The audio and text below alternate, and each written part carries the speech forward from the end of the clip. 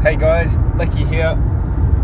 I'd like to talk about homeschooling, and I've recorded some thoughts about this in the past. It's getting a lot more popular with the position of government bodies and local leaders saying that 5 to 12-year-olds now qualify for booster shots. Now, that may be well and good, but the positioning of what we can hear and see is that this may become a mandated situation, just like what we've seen with other sectors in the population. Now, this is a big concern, and this is something that I've listened to, observed, watched all the commentators talk about this and forecasting what it may look like into the horizon. Here we are. Now, one of the big challenges for me is choice.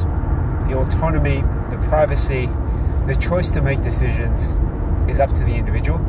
And you can see now that this is progressing to our little ones even before they've understood the chance to make a choice. Now, a lot of people may say that this is no different to getting the vaccinations when kids are born, and I agree, that can be one point of view.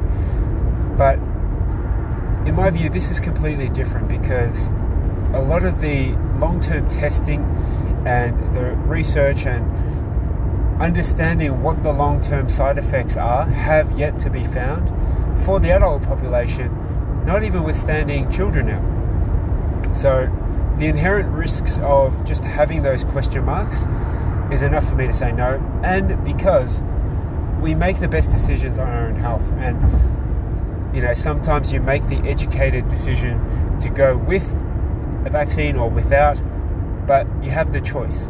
And I would argue, even with children being born currently, you can refuse any of these birthing vaccines if you wish. Now, you may have to jump through some hoops, and at the time of recording, I may not be aware of any of these particulars, but right now, this idea of, okay, it's fine to get these shots now into the kids, and it may be an ongoing booster issue, it's just one filled with discomfort. And when you are uncomfortable, or if you're unsure what's the best decision, you tend to wait and see because you're hesitant. And there is nothing wrong with being hesitant. And I've documented before that I have been and continue to be vaccine hesitant, even though I've gone in and had my first shot earlier this week on Monday, the 6th of December, so I'm 4 days along. I still, if it was up to me, I still would have gone without it. But with my decision making and with the sacrifice, security of our future, I made this decision. But I'm still able to sleep at night, don't get me wrong, but my choice was, if it was completely free, was not to have this.